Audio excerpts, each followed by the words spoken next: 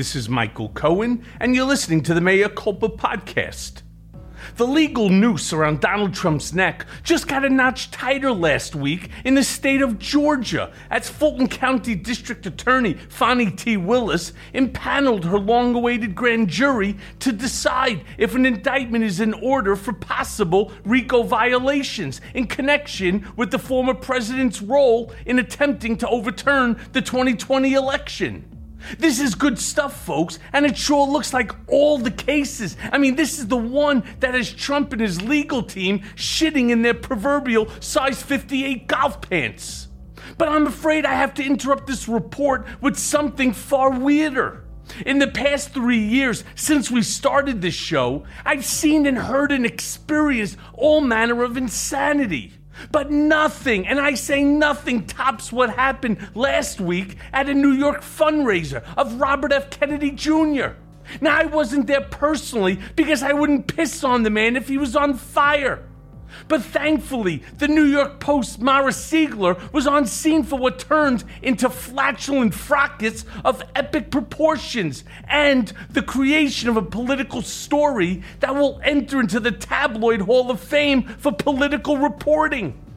So let's start with the headline for the event. And the headline reads, Robert F. Kennedy Jr. press dinner explodes in war of words and farting. Yeah, and farting. The headline is not epipheral. In fact, it manages to add a bit of subtle polish to an evening that was defined by sheer chaos at an event showcasing Kennedy, who was busy delivering his usual campaign bullshit when two boisterous old men got into a screaming match over climate change. Words were exchanged with one of the men claiming that the environmental crisis was nothing but a climate hoax, with the other gentleman referring to the shouter as a miserable slob. That's when, according to the Post, climate denier, columnist, and New York tabloid fixture Doug Deckert, the erstwhile host of the fundraiser, punctuated the evening with an incredibly loud fart, yelling out into the evening, "I'm farting." The room, which included a handful of journalists, as well as Kennedy's campaign manager, former Representative Dennis Kucinich, was stunned, seemingly unsure about whether Decker was farting at his attacker personally or at the very notion of global warming. The Post wrote that, regrettably, we may assure readers that there was no room for doubt that the climate changed in the immediate environment of the dinner table. When asked to comment about this, robust Bronx cheer Deckert told the Page 6 reporter, "I apologize for using my flatulence as a medium of public commentary in your presence." He also asked the reporter to refer to him either as galvanating Boulevardier or a beer-fueled sex rocket. Only in New York, kids, only in New York. You seriously can't make this shit up. It also gives me hope that the RFK campaign is doomed to irrelevance and is nothing but a fucking gaseous exchange of nonsense built on the desires of a man who has ridden his family's name to prominence. That a chronic public farter and climate denier would be a fundraiser for Kennedy in New York City is illustrative of who is behind, and excuse the pun, the Kennedy campaign.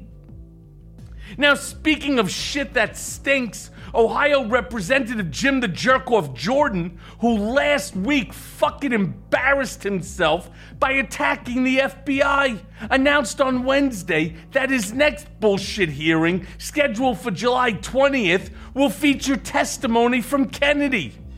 So besides being an anti-vax conspiracist, Kennedy also believes that there is a vast conspiracy by social media companies to control the federal government.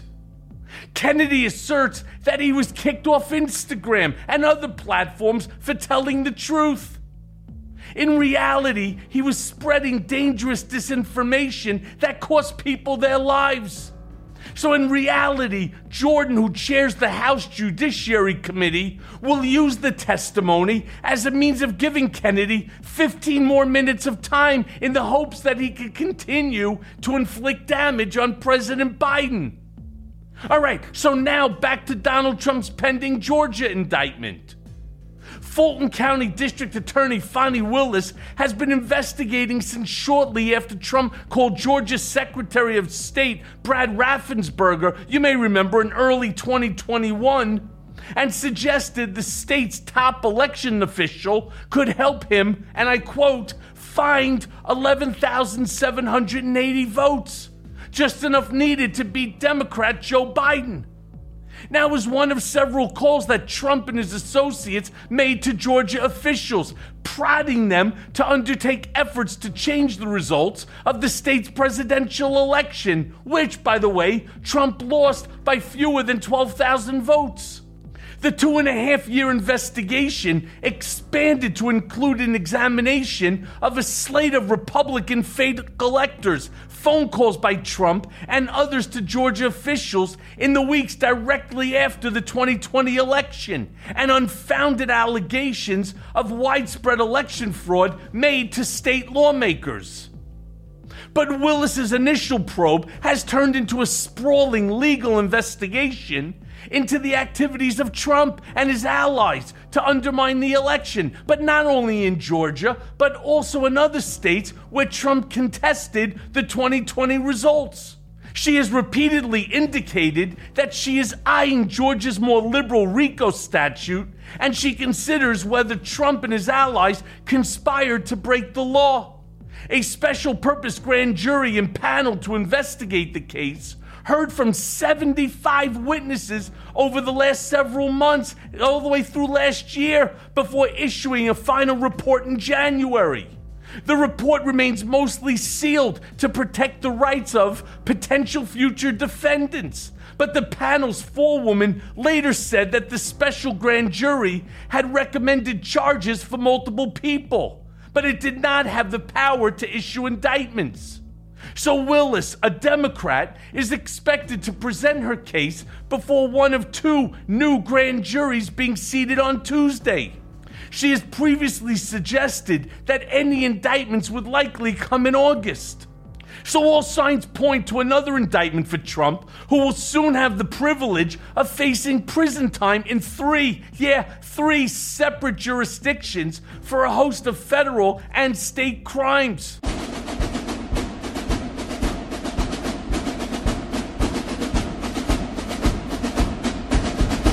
And now for the main event. My next guest on Mea Culpa is Miles Taylor, who famously served as the Deputy Chief of Staff in the Homeland Security, only to blow the whistle on the Trump administration with an anonymous op-ed that pulled the lid off the dysfunction and madness lurking inside the West Wing. After resigning from the Trump administration, Taylor joined fellow Never Trump Republicans in campaigning against his former boss. He is a frequent guest on CNN and MSNBC and offers the stark truth about Trump in his newest book called Blowback, a warning to save democracy from the next Trump.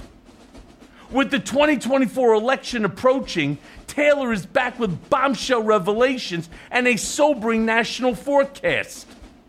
Through interviews with dozens of ex-Trump aides and government leaders, Taylor predicts what could happen inside Trump 2.0, the White House of a more competent and more formidable copycat.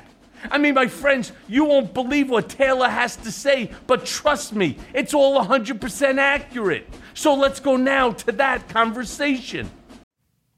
Okay, so Miles, in a recent LA Times op-ed, you described the problem at the moment as having less to do with Trump than with the MAGA base. And you wrote that, and I quote, "These highly motivated voters are hungry for MAGA candidates who share their views, and such views will not change overnight.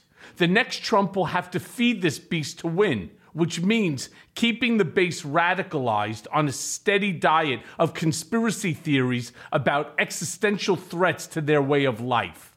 If you do me the favor, describe for my listeners how this will manifest in 2024, and how do we get past this moment, or, in all fairness, are we just stuck with it for the foreseeable future?" Michael, thanks for having me as always. And look, I will say this. I would be the first to have hoped that it was just about Donald Trump, that the man himself was an aberration, and that the Republican Party had not been rotted to the core. In fact, as you know, right after the Trump administration, I gathered a group of Republican senators and congressmen and former cabinet members to go try to reform the GOP, take it back to where it was before Trump. And we failed miserably. And I'll be the first to admit that. We failed, and it became really evident to me in the past 2 years as I was working on this book that it wasn't about just Donald Trump. Yes, he's a threat to our democracy. Yes, he's an imminent threat to our democracy. But at the same time, the threat has spiraled much beyond his control. And really, the GOP base has radicalized. So what I was saying in that LA Times piece and what I say in Blowback is that if you do a breakdown of the data, you will find that the average GOP voter looks very much like the MAGA politicians want them to look like. They have favorable views towards political intimidation and violence. They believe in mainstreamed conspiracy theories. Why does that matter? Because even if Donald Trump is not the nominee, whoever the GOP nominee is will have to cater to that MAGA base in order to win the presidency. And it's the reason why we face a generational struggle with the MAGA movement is because the base has been so demonstrably radicalized, if you look at the data, that the politicians at the top of the party will continue to cater to it. And that's why I call this book A Warning to Save Democracy from the next Trump, because it might be Donald Trump in a second White House term, or it might be a savvier successor, a copycat that tries to carry forward the movement. Isn't that what they all are? I've been calling Ron DeSanctimonious or Ron DeSnotnose or Ron DeSatan. I've been calling him Donald Trump 2.0 forever. And you take people even like a Ted Cruz, you take people like Matt Gaetz or Josh Hawley, Lauren Boebert, name them. Just name them. Lindsey Graham. They all are Donald Trump wannabes. It's so amazing. It's the kind of thing that if you had a kid who acted this way in school, he'd get a timeout or a smack across the side of the head, right? I know today you can't hit the kid, right? But you would certainly give him a fucking timeout and say, hey, this is unacceptable. You know what else is unacceptable? Racism, sexism, misogyny, xenophobia, homophobia, Islamophobia, anti-Semitism. Yeah, they're all bad shit. And why would you want to copy Donald Trump and be a Trump 2.0 when you're talking about these attributes? It makes absolutely no sense to me. But, I got to say this, Miles. I really want to sort of dig in because I see that beautiful book, that you have over your left shoulder there, your new book called Blowback. I got to tell you, while I was in Otisville, I got, I think, 5 copies sent to me by just supporters who sent me anonymous. And I remember I was handing them out.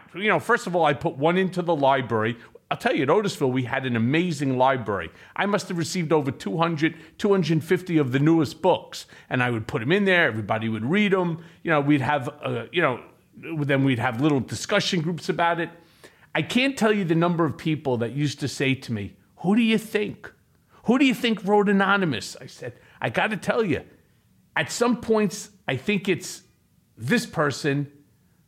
But then as it moves further down, I never would have picked you, to be very honest with you. But, I'm truly ecstatic to know you. And I got to tell you, I enjoyed that book. I am about 3/4 of the way now through Blowback. It's fantastic. It's definitely a fantastic read. And I want to start today by talking about this new book, Blowback. A Warning to Save America from the Next Trump.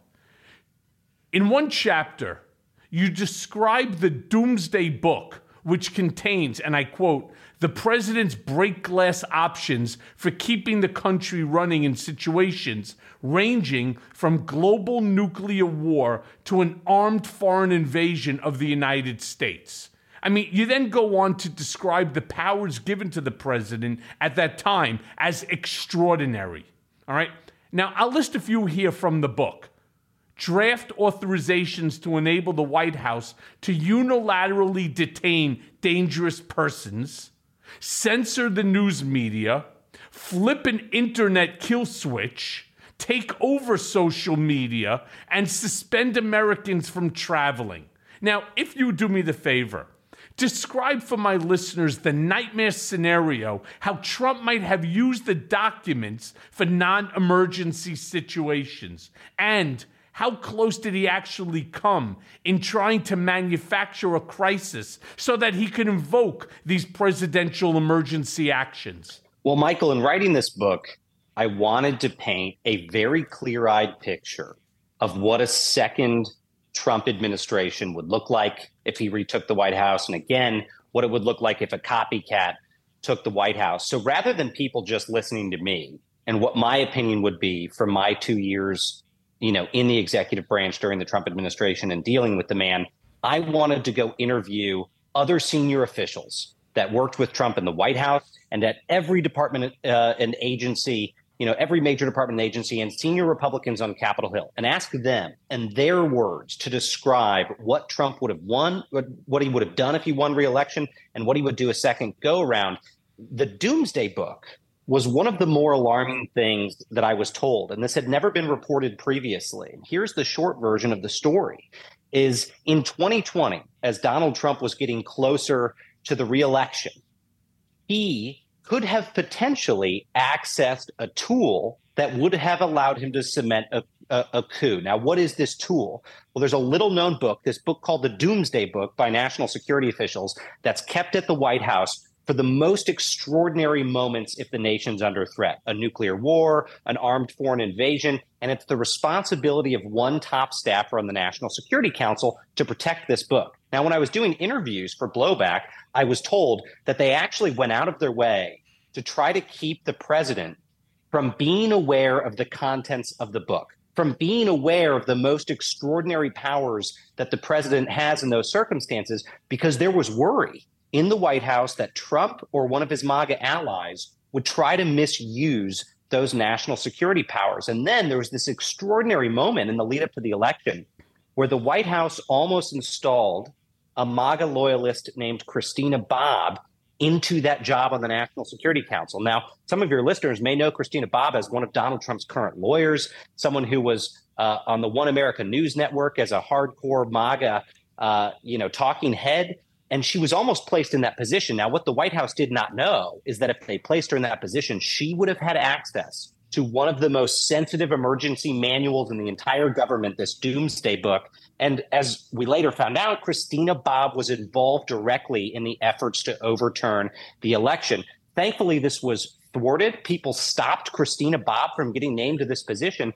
But we were basically that close from one of Trump's closest allies from knowing he had these extraordinary powers, which he could have easily deployed to prevent the transfer of power in 2020. That was something really worrying to me. And it made me think back, Michael, to when I was still in the administration and Trump thought his most extreme power was the Insurrection Act. He'd been told about it. He called it his magical authorities. And at one point in 2019, he wanted to write in the State of the Union that he was invoking the Insurrection Act to go deploy the military to the border to stop migrants from coming in. But if he had done that, which we stopped him from doing it, but if he had done that, there's no telling where he might have used his Insurrection Act powers. And of course, as we know, Donald Trump clearly had an interest in doing that potentially on January 6th.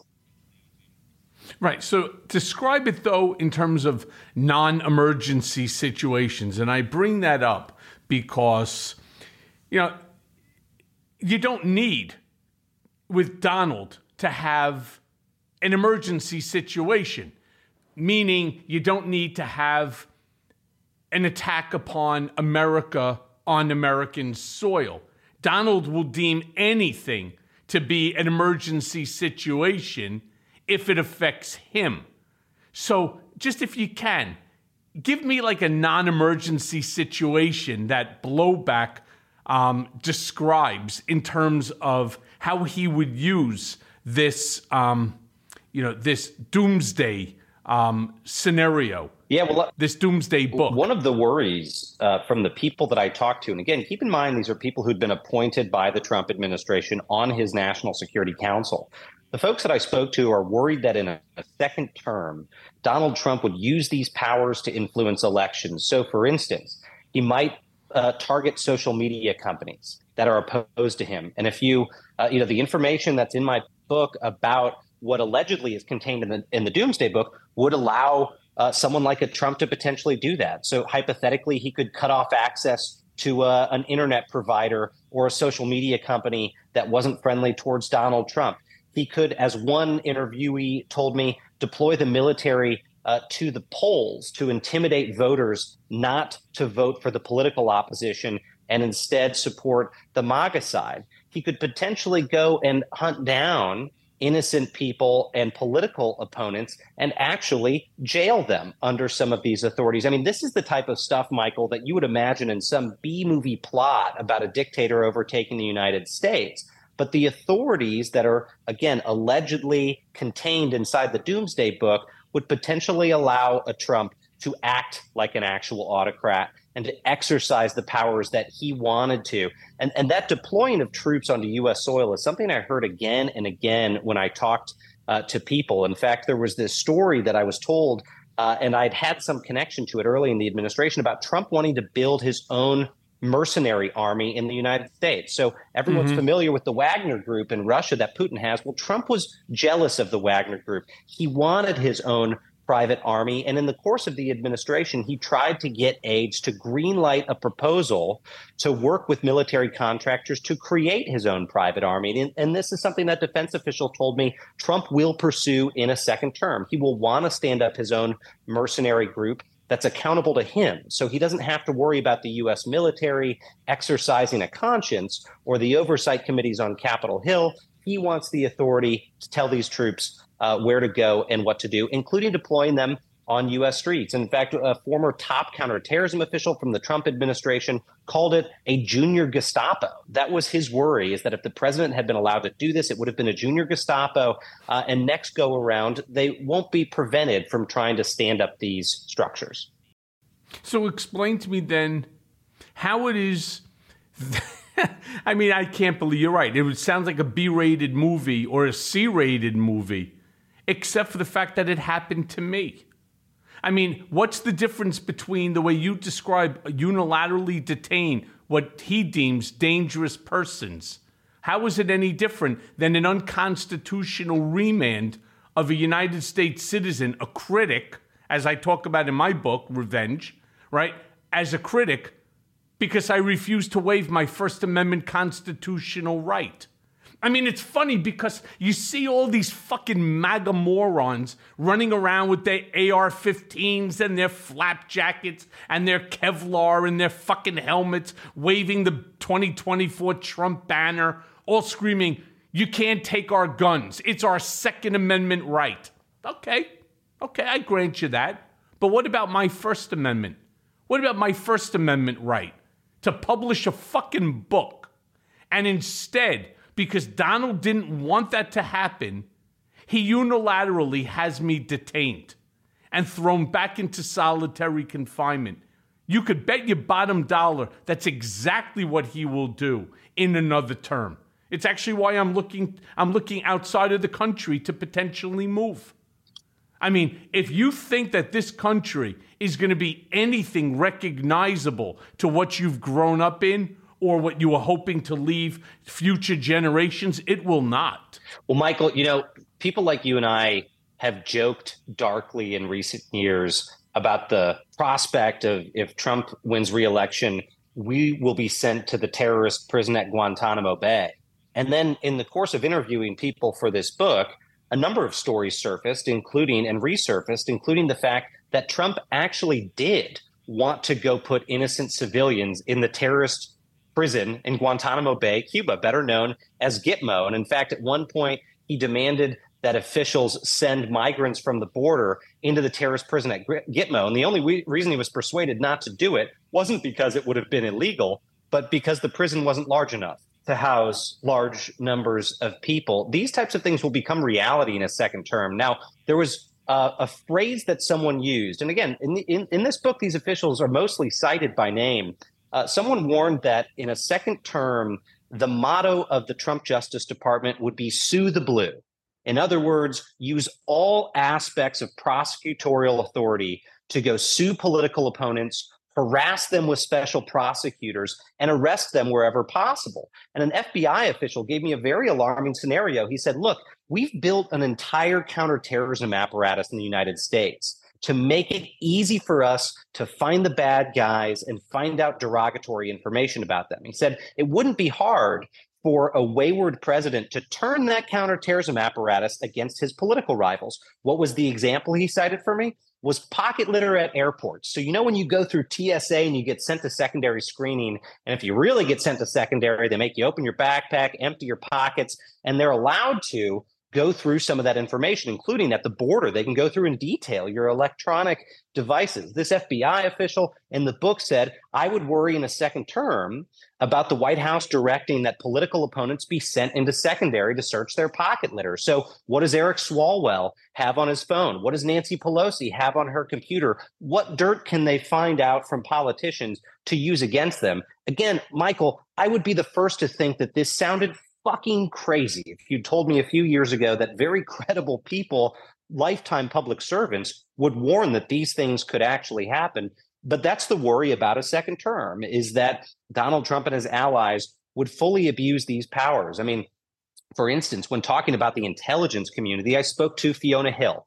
Fiona had been Donald Trump's top Russia advisor on the National Security Council, and her biggest worry was that the spy community, the intelligence agencies, would be weaponized in a second term. Another person who served with Fiona said, yes, we worried about Donald Trump potentially using FISA, the Intelligence Surveillance Act, to use the spy agencies to spy on political opponents. And that's something that I witnessed in the Trump administration. At one point, the president had asked John Kelly if we could tap the phones of White House staff because he wanted to monitor them because he was worried about them saying bad things about them. This man will not be held back in a second term from violating civil liberties in an extensive way. I'm not 100% certain that all of my listeners actually know who Miles Taylor truly is, right? And I want you to take a minute because I think it's extremely important. You and I are having a very, very scary conversation right now. And I don't want people for a split second to think, oh, these are just two guys with an axe to grind. You were one of his former aides. Do me a favor, explain your position, right? Describe your relationship with Donald. I mean, how it started, and where, do you still have, relationships with those who remain in his orbit? Because this book is like a horror movie. It's like another Scream or another Freddy fucking Krueger, if you think about it. It really is. It's terrifying if you read between the lines of what's going on here. So if you would, again, describe the relationship, what you did at DHS and what your role was and so on. Because I really want people to take not just this conversation serious, but I want them to read the book and I want them to understand.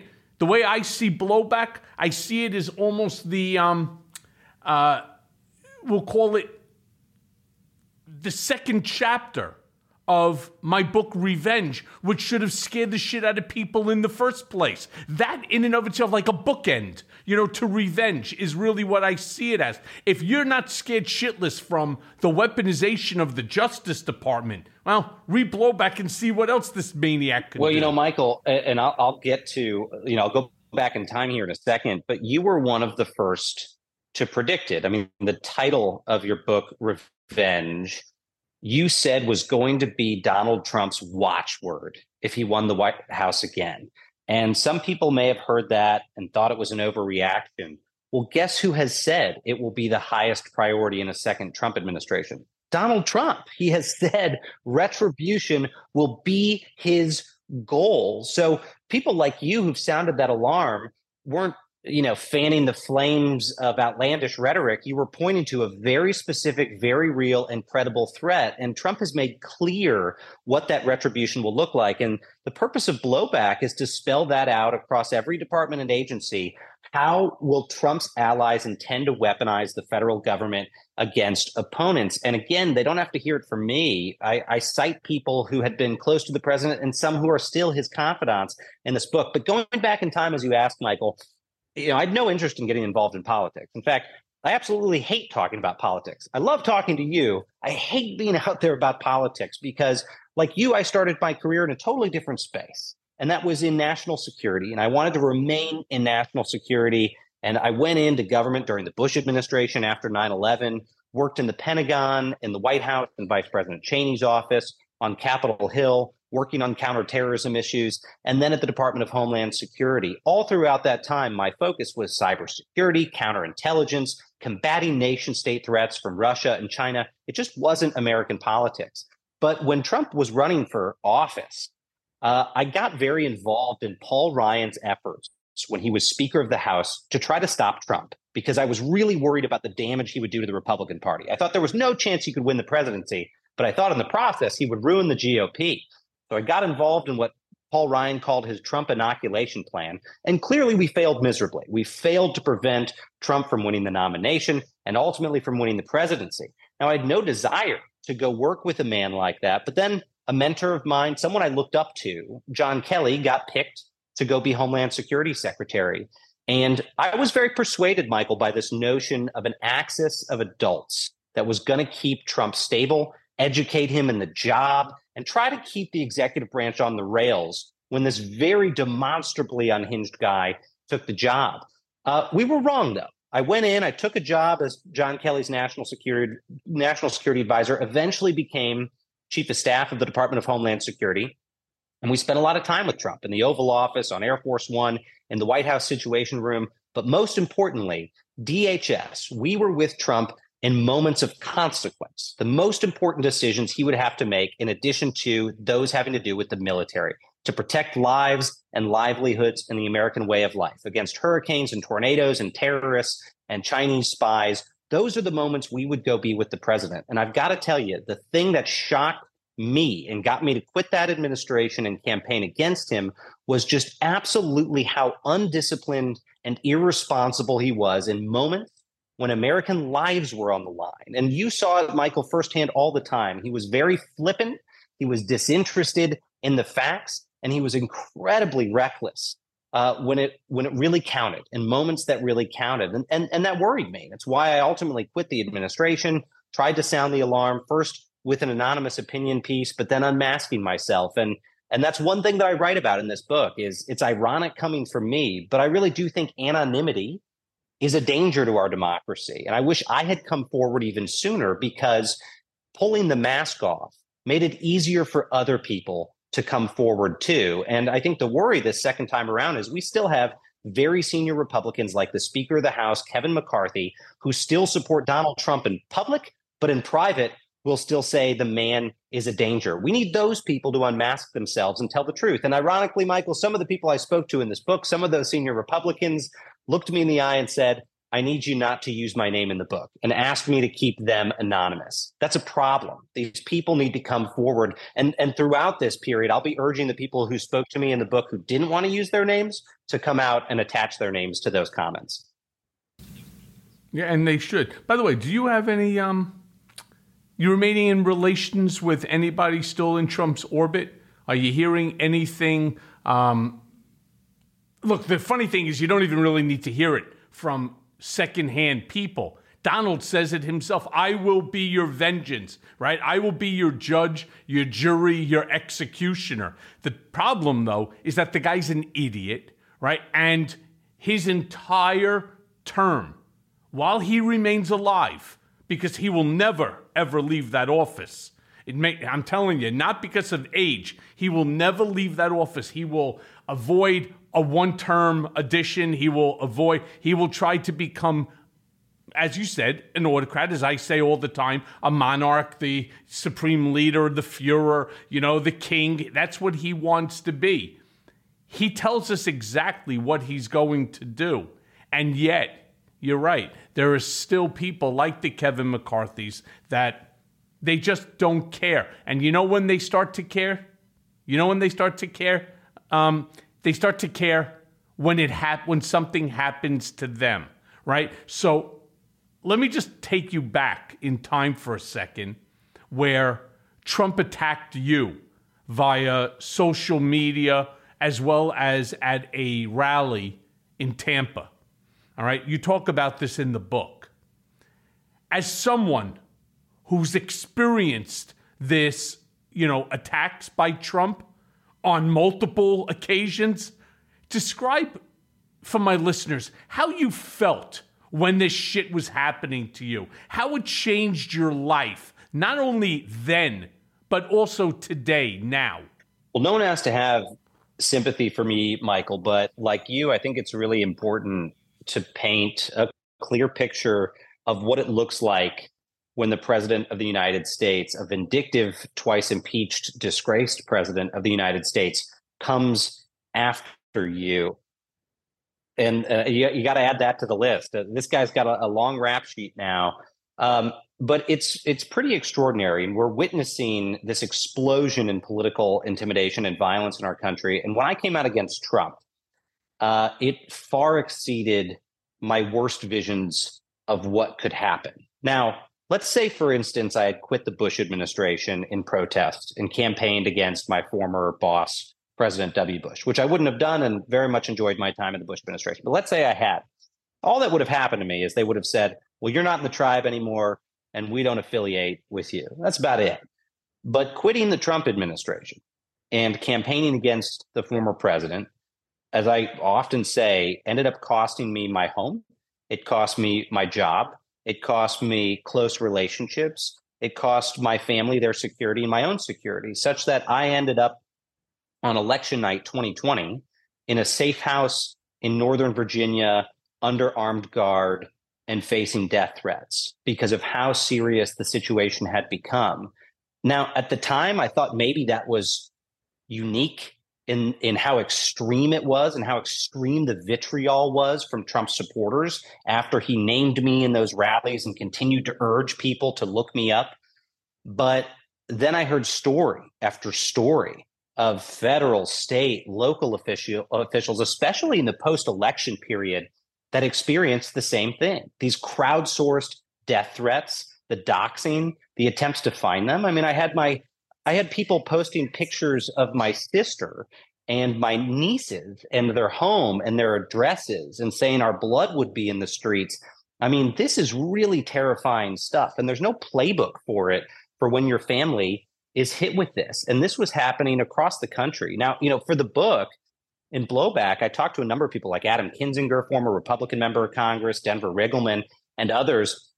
And they made clear to me that their colleagues in the House, the very few that spoke out against Donald Trump, they had to go get pistols, concealed carry permits for their children and family members. I mean, the threats got really extreme. And a lot of those people ended up leaving Congress because of it and saying so publicly. Fred Upton, who was a Republican congressman from Michigan, stalwart conservative, said he just couldn't put up with the threats anymore. I think his comment to me was, I'm fast, but I'm not that fast. And, these people are crazy. I never thought I would see that in my life, that we would have public officials running for their lives. And to put a data point on it, Michael, the chatter we are seeing about threats to American public servants, especially from the far right, is greater in volume than the chatter we saw after 9/11 in terms of threats to public servants. So just put that in perspective. The largest terrorist attack in the history of the world, we are seeing, in some senses, a higher statistical threat level now than we did in that window, and it's coming from inside the House. Because in your book, you talk about that Tampa rally. You talk about multiple rallies. And Donald's line that he used, and I quote, "Bad things are going to happen to him," naming you.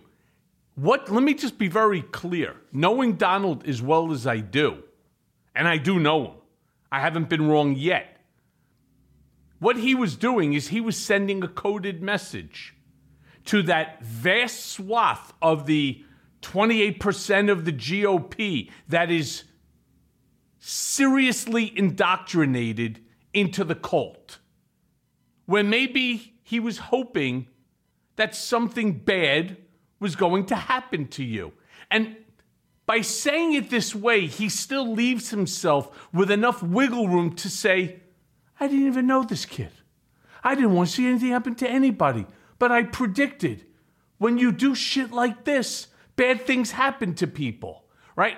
What he's doing is the same sort of nonsense that he does. It's part of the Trump playbook. He was calling to action these MAGA maniacs that are willing to go to prison for him, right? For periods of time, whether it's 90 days or 18 years. Well, and we do simply based upon what they determine. And Michael, as you know, we actually have seen people respond to the call, not just January 6th, of course, which is the biggest example. But, you know, when authorities raided Trump's home a year ago looking for the classified documents that he stole, he called the FBI the fascist bureau of investigation. Days later, we had a guy with an AR-15 and a nail gun storm an FBI field office on behalf of Trump. They do respond to this call. And when he came out in my case and he said bad things are going to happen to Miles Taylor, it was a dog whistle, as you know. It was a command for people to do bad things. And again, no one has to have sympathy for me. I went into this fight clear-eyed. But if you just want to get a sample of those messages, I mean, go to my Twitter page at Miles Taylor USA. I've got a clip at the top there of just a sample of the voicemails people like me, people like you, Michael, and others get from these lunatics who find our information. They're not just doing that because they stumble upon us on the web. It's because people like Trump have made it clear that their supporters should harass us and our families and our friends and innocent people around us. And that's something that I think is really alarming because it's spread beyond Donald Trump. Again, his ethos has infected the Republican Party. Don't believe me? Again, look at the examples people give in blowback. And I'll give you two examples now about how Trumpism has spiraled even beyond what Donald Trump was willing to do. There was two things in the first term he wanted us to do that he walked back from. One was busing and dumping migrants in sanctuary cities, and another was cleaning house at the FBI. And let me drill into both of those. On the busing and dumping of migrants, the president said to us in 2019, I want you to take the murderers, the criminals, and the rapists that you catch at the border, DHS, and I want you to ship them into democratic cities to cause chaos and disorder and instability.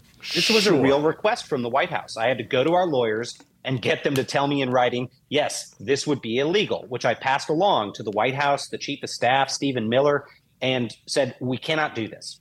Trump begrudgingly held back. Second, the president wanted to gut the FBI. And we know he fired Jim Comey, but then he stopped short because he was worried about getting impeached. Well, guess what? Those two thwarted Trump policies are now mainstream positions of the Republican Party. Ron DeSantis in Florida and Greg Abbott in Texas have both picked up the busing and dumping of migrants concept with alacrity. And now they're using migrants as political pawns around the country. Look at the FBI. We all thought that was a fringe Donald Trump policy position that he wanted to cleanse the nation's premier investigative agency. But now, if he returns to power, Trump, we know, wants to install political loyalists over there. And it's become a top talking point of the Republican Party is to take a wrecking ball to that institution and install political operatives effectively. These are two examples of Trumpism infecting the wider GOP. And I think it's what we could expect if Trump or a copycat wins the White House, is those things that he was prevented from doing being implemented on steroids in the second term. Yeah, look, I get it. I really get it. I had a problem with Trump's desire to completely eradicate the FBI. I mean, literally, he wanted to get rid of the entire agency. To get rid of one person, I get it. He has the right to do that. James Comey only serves at the pleasure of Donald Trump, of the president. And I'm not a massive fan of Comey, to be very honest with you. I think Comey has a lot of personal desires on his own. If I ask the average person, name 2 FBI directors. Well, everybody knows, right? J. Edgar Hoover. I mean, everybody just knows that name because he's been such a interesting character over the course of the last, 50 years. Books written about him, movies made about him, about his antics and so on. And then you ask him, well, name another. Name another. Well, I always would say Louis Freed. Why? He was Jewish, right? And so, that for me, I was always impressed that there was, a Jew who could make it, to the head of the FBI. Most people couldn't name another FBI director until James Comey. He wanted to be that number 2, that number 3, that everybody would know his name. Well, my brother, this ain't fucking Cheers, all right? And, everybody didn't need to know your name. One of the reasons most people don't know FBI directors is because they kind of stay silent. They stay to the side, but not Comey. He was very much front and center. And at like 6'7", it's not an easy task, if you know what I mean. Well, and I think that we're going to see, unfortunately, if in a second Trump administration and a Trump 2.0, other departments and agencies that you would normally think should be in obscurity being front and center. And one of those, Michael, that I was, again, very surprised by in these conversations was the Department of Veterans Affairs. We don't talk about the VA very much.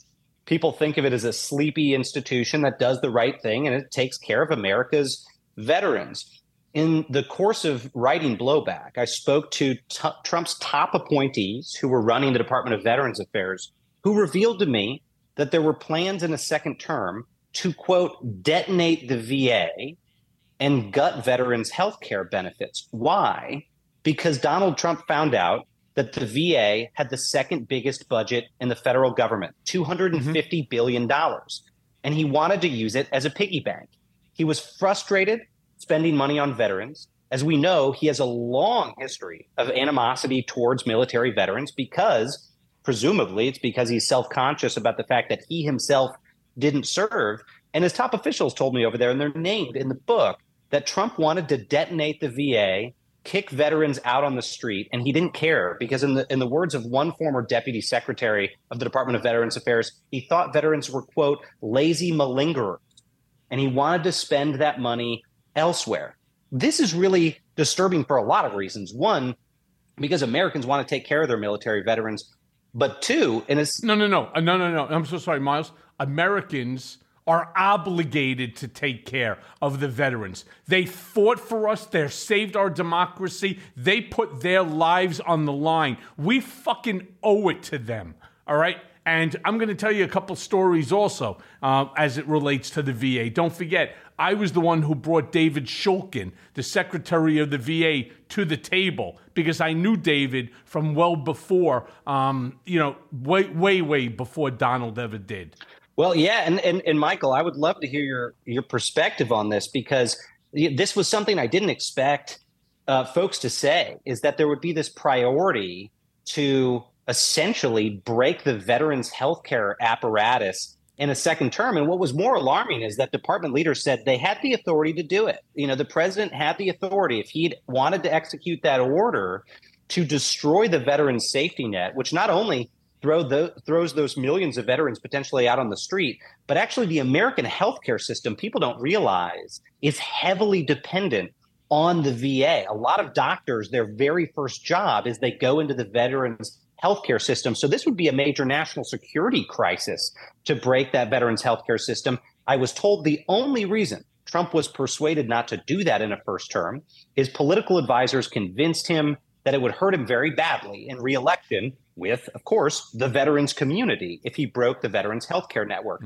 So they shelved it to wait to a second term to destroy that institution. People need to wake up. I mean, we all remember in 2020 the stories coming out about Trump being in France, talking about veterans being suckers and losers because they died in combat. This perception is not just a gross viewpoint. It's one that could affect the lives of millions of American veterans if we give the MAGA movement another shot at the White House. But Michael, I'm curious to hear, what you thought, what his perspective was on the VA. I'm going to get into that in about a half second. I did just want to ask you one quick question because as a result of, Trump's comments, and I know this all too well, and it's fucking painful. You stated in the book that there was a billionaire who was actually willing to fund your security detail, but you ended up not accepting it. I'm just curious because you don't name who the billionaire is. Me personally, I can't find anybody, to help me despite, all of my cooperation. I'm just curious, who's the billionaire that has enough moxie and enough, what's the right word for it? It just has enough empathy for somebody like yourself who put his ass on the line for this country, right, by exposing the dangers of Trump, that they'd be willing to fund your security? Well, ironically, that person wishes to remain anonymous, and I'll respect those wishes. But I got to tell you, Michael, you know what it's like in that moment when you turn against the tribe. There are very few people there to support you. And this is someone who I didn't know, someone who I knew of and admired because they're a public person who reached out in the wake of Trump saying bad things are going to happen to Miles Taylor, and someone who was very perceptive in knowing that that would result in an avalanche of death threats against our family. And the person reached out and said, look, I know you can't afford it. Let me help you get protection. And I was really grateful for that outreach. But you make a really good point, Michael.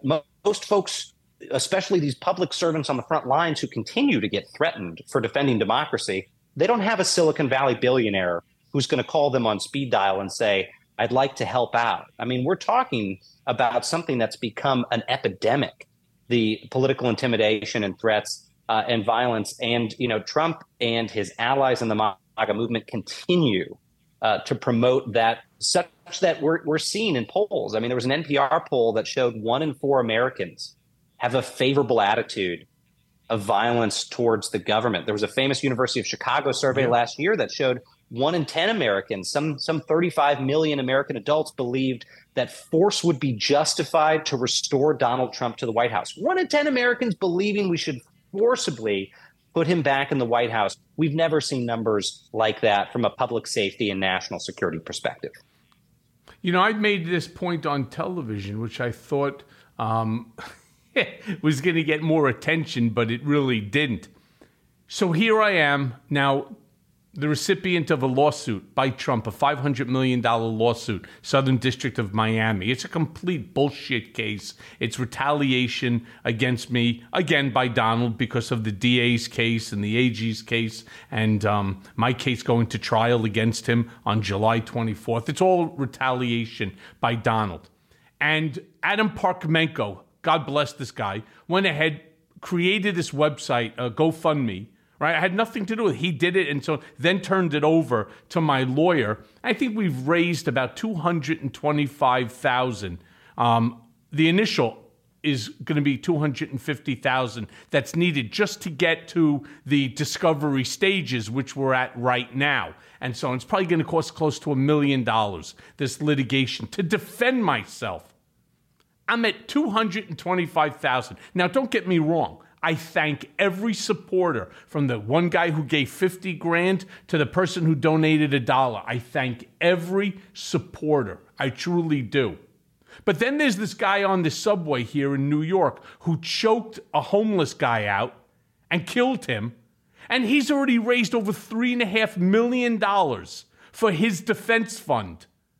Right? I mean, he choked the guy out. The guy who he choked out probably weighed 120, 130 pounds, wet, chokes him out, and yet the right wing, they're so okay with the violence that in drones, they just give money, whether it's $10, $20, or $100, makes no difference. This guy has $3+ million in the bank for his use, for defense, etc. I don't get it. My lawsuit is to hold Donald Trump accountable, right? This is the kind of action that's going to put Donald on the stand, and we're going to learn a whole lot more about the guy. But for some unknown reason, I can't explain it. The conservative, they just they just give. I can't explain it. You know what I mean? They attack too. I mean, I think, Michael, you're the perfect example of how there is an active strategy right now in MAGA circles to sue opponents of the former president into silence. And we've seen that with a number of folks, yourself. What do you think my $500 million lawsuit Exactly. is? You think that's not to keep me silent? Stephanie Grisham, Olivia Troy. I mean, they're going after people who they see as a threat and trying to sue them into silence. And it's really important for folks to stand up and back those individuals like you so that they can continue to tell the truth about Trump and hold him accountable, because they actually perceive this to be an effective strategy, because they know how expensive it is to tie people up in litigation. Trump used to talk about it. I mean, you and I have talked about this before. I'm sure he said it far more often in your presence, but I remember him coming into the Oval Office and saying, this is how you get people to do things you want. You sue them whether or not you have a case. Because Miles, I used to do that for him, but not to take away people's constitutional rights. I'm talking against, other developers. I'm talking against, contractors. I'm talking, shit like that. Things that nobody has any business other than between the Trump organization, Donald, and the president, CEO of whoever the contractor was. I mean, we're not talking about apples to apples, though. That's what he learned. He learned that he could take advantage of these contractors, of these smaller people, by scaring the shit out of them into a $500 million lawsuit.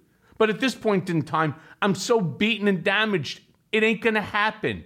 All right? I walk with my head up high like you, right? I'm not thinking about these threats from these lunatics, right? I like you, I also don't have a security detail. That's okay, right? I'm going to continue to do my thing. I'm going to continue to speak truth to power, and I'm going to continue to ensure that Donald Trump is held accountable, not for things that he didn't do, but for things that he did do, for things that if it was you, and certainly as it was for me, you end up seeing prison time. Right. Now, let me just jump in for a second and talk to you about the whole thing with the Secretary of the VA. Mm-hmm. So I knew David Shulkin through mutual friends for years, And Donald first was looking at a handful of different people, and none of them wanted the job. Remember, he didn't have his book prepared that if, in fact, he won the election, that we would already be calling up John Kelly, we'd be calling up, David Shulkin, we'd be calling up whoever these cabinet members might be. He thought it was bad luck. He didn't want to do it. I took from Scaramucci his book on Romney that he had to show Trump what it looks like. And he said it was bad luck. Give it to Steve Bannon, or give it to Kellyanne Conway. I don't want to see it. I'm not doing it. And it wasn't that he didn't do it because it was bad luck. He didn't do it because he never thought he was going to win. And he thought it would be a waste of time calling all of these people, and maybe he would feel that he would owe them something if they said yes. So all of a sudden, everybody's now scrambling to find qualified people that they knew for various positions, including ambassadorships and so on. Well, in this specific case, he could not find anybody to take on the role of the Secretary of the VA. And I turned around and I said to him, hey, boss, there's a guy named Dave Shulkin, who I happen to know for a long time. In fact, David currently is the undersecretary of the VA under Obama. To which Donald looks at me, he goes, Michael, are you out of your fucking mind? I said, why? So he goes, why in the world? What kind of an asshole would I look like if I bring in someone like this guy who's a Democrat who had previously worked under the Obama administration as the undersecretary to the VA? I said, boss, he's a Republican. I said, he's really qualified. He's an administrator. In fact, just to give you an idea, when Melania burnt herself at Bedminster, He's the one that we got in order to help her through the entire process because she burnt herself with hot water at Bedminster. He goes, yeah? I'm like, yeah. And in fact, Melania liked him a lot. You liked him. You even sent him a thank you card. So he goes, oh, okay, bring him in. And then there were others that were going to work in some sort of a think tank with the VA. But the whole goal at that time was to dismantle the VA. And it was an interesting thought process. Sell off everything that's the VA. And you'll have a ton of money that's there. Because the VA, there is a substantial, in his mind, there's a substantial amount of waste. There's facilities that have all brand new equipment that's not even being used. And the service, in Trump's opinion, because this is a means to an end, that the service is not even secondary, not even tertiary, it's sub-service by these doctors that are bilking the system. And this, again, is all part where we'll sell off the equipment to third world countries and have a couple of $1 billion sitting in the back. But what they wanted to do is to offer to every veteran a special United States government military insurance card that every doctor has to accept. It'd be like a Medicare, Medicaid, but it's any doctor that you want to go to, and they must give you an appointment within 24 hours. That part I kind of liked, where that these veterans that are going through, whether it's emotional issues, PTSDs, they need medication, they have injuries that are causing them pain, they must be seen within 24 hours. All right? I thought the idea was great. But to dismantle the entire VA simply so that, they can bank all of this money to the side so he could use it for other things, like military or just to park to the side for infrastructure, that's just wrong. You don't do that to people. If you're going to try to make something, right, out of the VA to improve it, try to figure out how to improve it for the people that need it the most. And that's the people that put the most on the line for our country. Michael, you said it so well. And I think you make a very important point, which is, the VA system, as a lot of veterans know, is broken. It has to be reformed. But Trump's own people went to him at the White House from the VA and said, what you want to do with a wrecking ball approach will kill veterans. You've got to phase this in. If you want to take this wrecking ball and gut the VA to use it as a piggy bank, you are going to put lives in danger. That's not what persuaded Donald Trump not to do it. What persuaded him is that it would hurt his reelection to do it. And I think that's the big concern is policies like this, these zombie policies, will come back to life if he's restored to the White House. That's the big concern. Yeah, I totally agree. So let me ask you, let me just go to one more juicy bit in the book. If you would, talk to me about Trump and Ivanka and what he said to John Kelly. Because I've heard him speak like this before, but I want it from your mouth. I want to know your experience as it relates to what was said and in what context, etc. Yeah, the misogyny inside Trump's world is really well known. And, you've seen it, Michael, with him.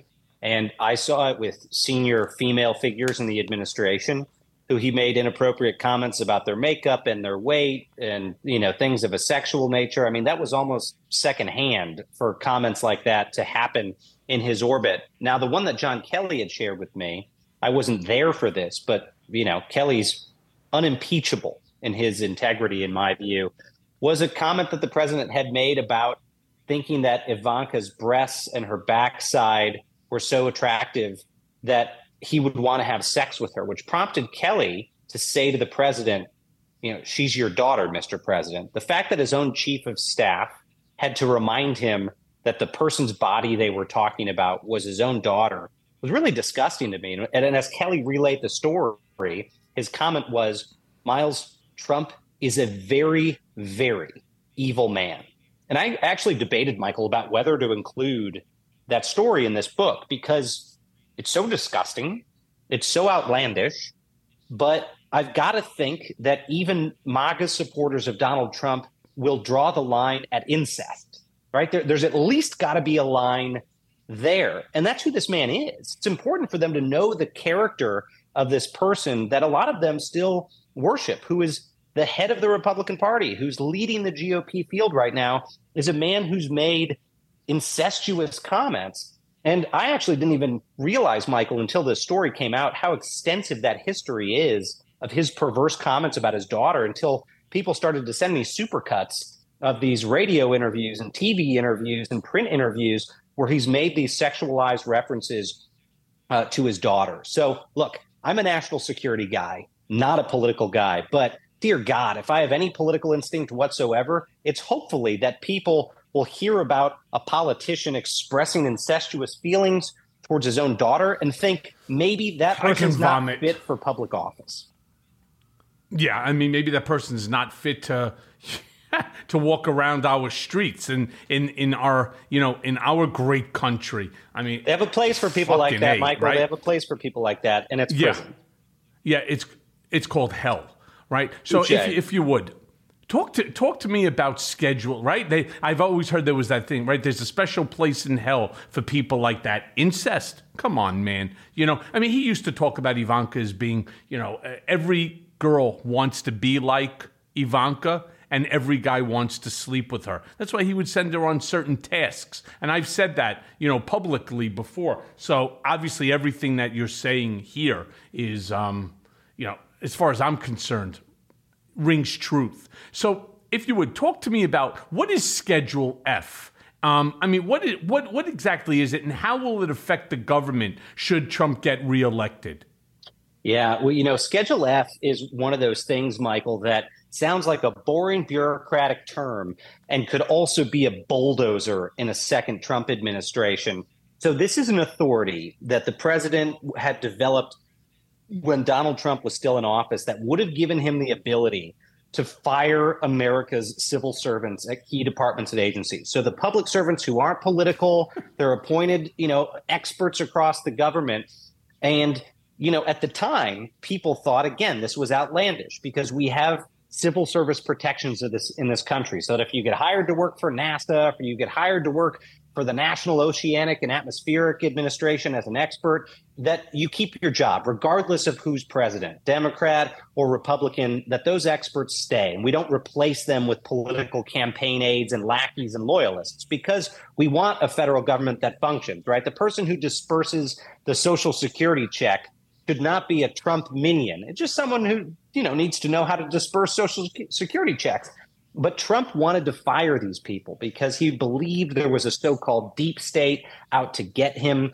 And so they developed this authority called Schedule F to be able to fire tens of thousands of federal civil servants. Since that time, and this is another example of Trumpism extending beyond the former president, a lot of his acolytes have praised the idea of Schedule F and have said they will bring it back if they are elected to office. And you can count on the fact that in a second Trump administration, that they would fire tens of thousands, if not hundreds of thousands of civil servants to cleanse the government, to install political loyalists. Again, don't believe me, believe Trump's own aides who in this book talk to me about the different places that could happen. And especially there were concerns among the people I talked to about the emergency response functions of the government and Trump's desire to install in those agencies people who would weaponize federal aid to support red states and to punish blue states. And I also saw this firsthand. When there was a tornado or a hurricane, Trump was always looking for leverage in the form of federal aid. Is the government going to send billions to help people whose houses have burned down? Well, is it a blue state? If it's a blue state, I want you to hold back the money until I get something from them. That's not how the federal government's supposed to operate. When you dial 911, they don't say, are you a Democrat or a Republican before they come respond? They come respond. In a second Trump administration, there will be a litmus test, a political litmus test for whether Americans get the federal aid they need in emergencies. And he'll do that by being able to gut the bureaucracy of those experts with Schedule F. Absolutely 100%. The hour goes by really quickly. I could sit and probably have you on for 2 hours. I want to ask you one last question, because some of this actually resulted from your first book, Anonymous, which my understanding in speaking to people that were still in his orbit at the time was driving him fucking crazy. They couldn't figure out who was it that wrote this book and how many other, as he would call them, leakers are there out there. There came a point in time that Trump actually talked about having White House aides' phones tapped. I mean, this is unfucking precedented, right? I mean, the closest, of course, would be Nixon, but it pales in comparison. What do you know about this?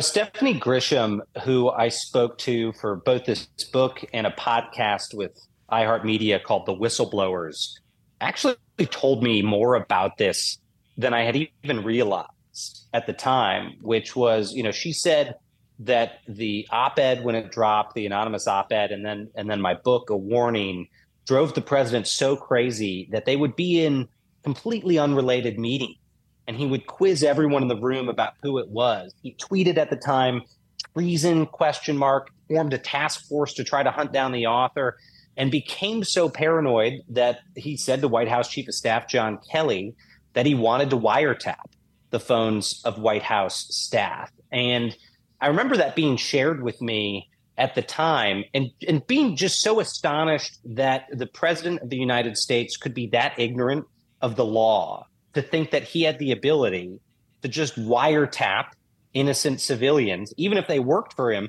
to monitor their phones and get away with it.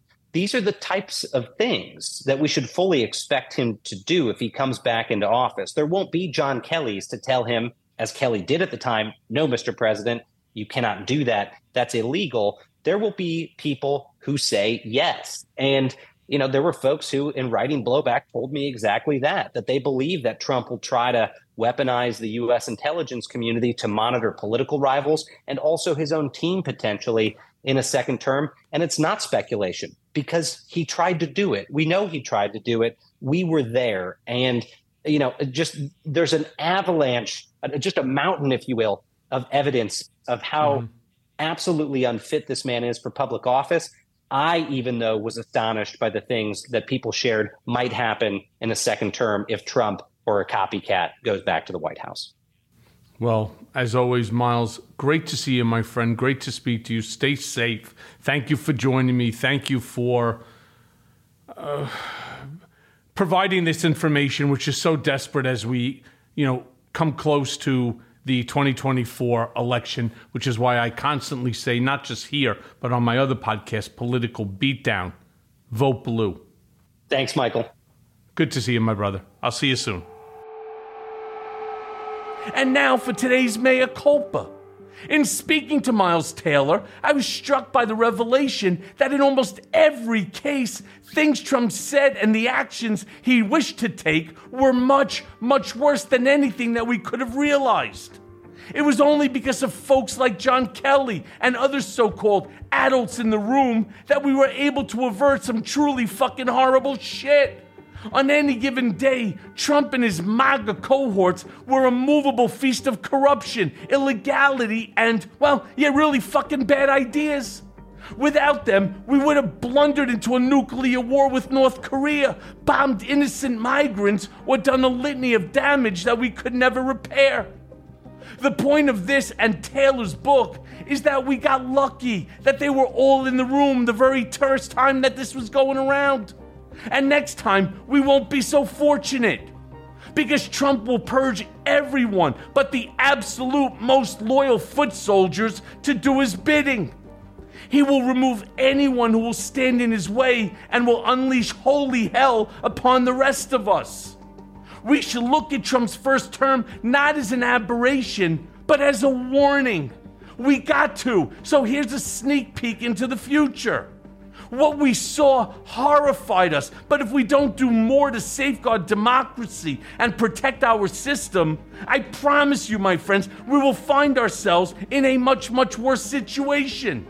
So let's hope that doesn't happen. In fact, let's not hope, let's ensure that that doesn't happen. And I will say it again and again and again. You gotta vote blue in 2024. The blue tsunami is an essential. It's an essential to keeping democracy and ensuring that Trump never, ever, ever comes anywhere near the White House ever again. And as always, thanks for listening. Mea Culpa is brought to you by Audio Up, Midas Touch, and LSJ Media. Written by Jimmy Jelinek. Our editor and managing producer is Lisa Orkin. Our executive producers are Jared Gustad, Jimmy Jelinek, and myself, Michael Cohen, along with Phil Alberstadt. It may be a new day politically, but nowadays the landscape is more confusing than ever.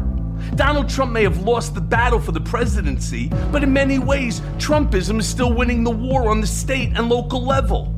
Mea Culpa is here to help guide you through the wilderness and keep you informed. And let's face it, we all want Trump, Rudy, and the rest of these seditious traitors to see justice. And folks, I promise you, it's coming. So stay tuned as I guide you through the twists and turns of the criminal process that will ultimately see them behind bars. Mea Culpa, nothing but the truth. This is my Mea